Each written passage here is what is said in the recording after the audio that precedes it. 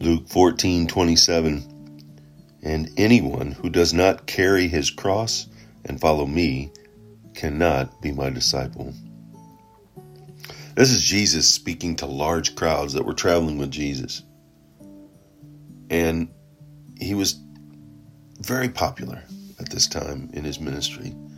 He'd healed the people, he'd healed the lame, or had the lame walk, he'd leprosy and other things that people were afflicted with. He had performed miracles.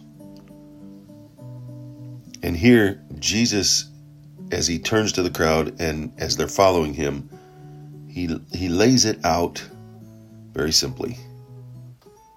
And anyone who does not carry his cross and follow me cannot be my disciple.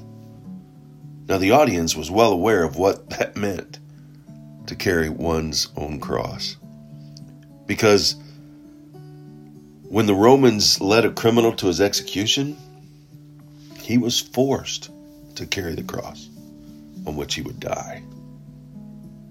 This showed that criminal's submission to Rome and warned the observers that they had better submit as well, or the same fate would befall them.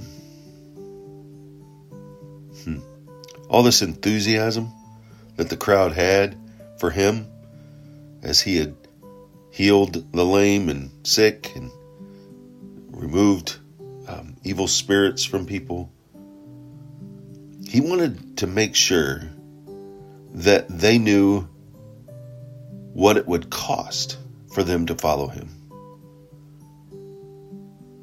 That he wanted them to think through their enthusiasm, through this mountaintop experience, if you will, of what it meant to follow him. He encouraged them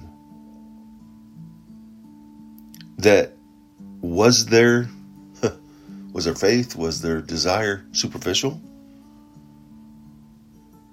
And he was saying, if you truly want to follow me, you need to go deeper or turn back.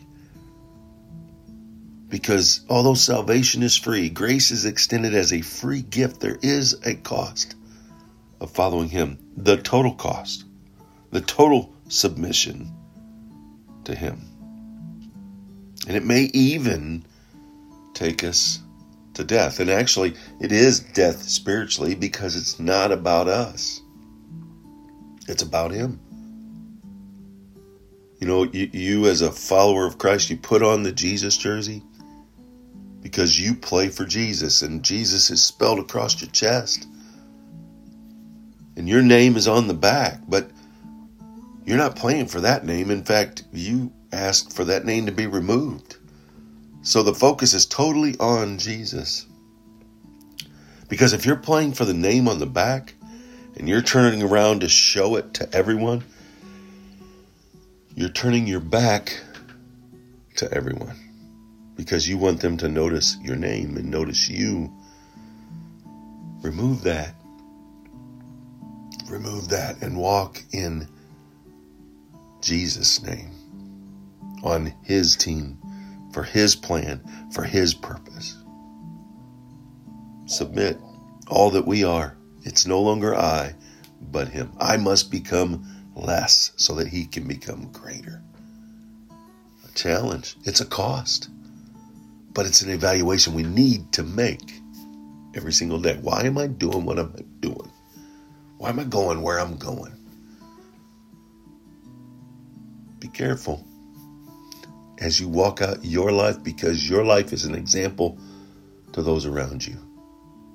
And it influences them. It encourages them, or can make them stumble. He did it for us.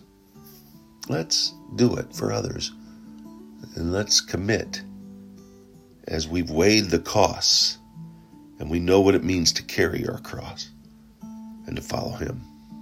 Because if we're not willing to do that, as he said, you cannot be my disciple. Go out, make it a wonderful, God-filled day, remembering Jesus loves you. And because he loves me, and because of that love, I love you.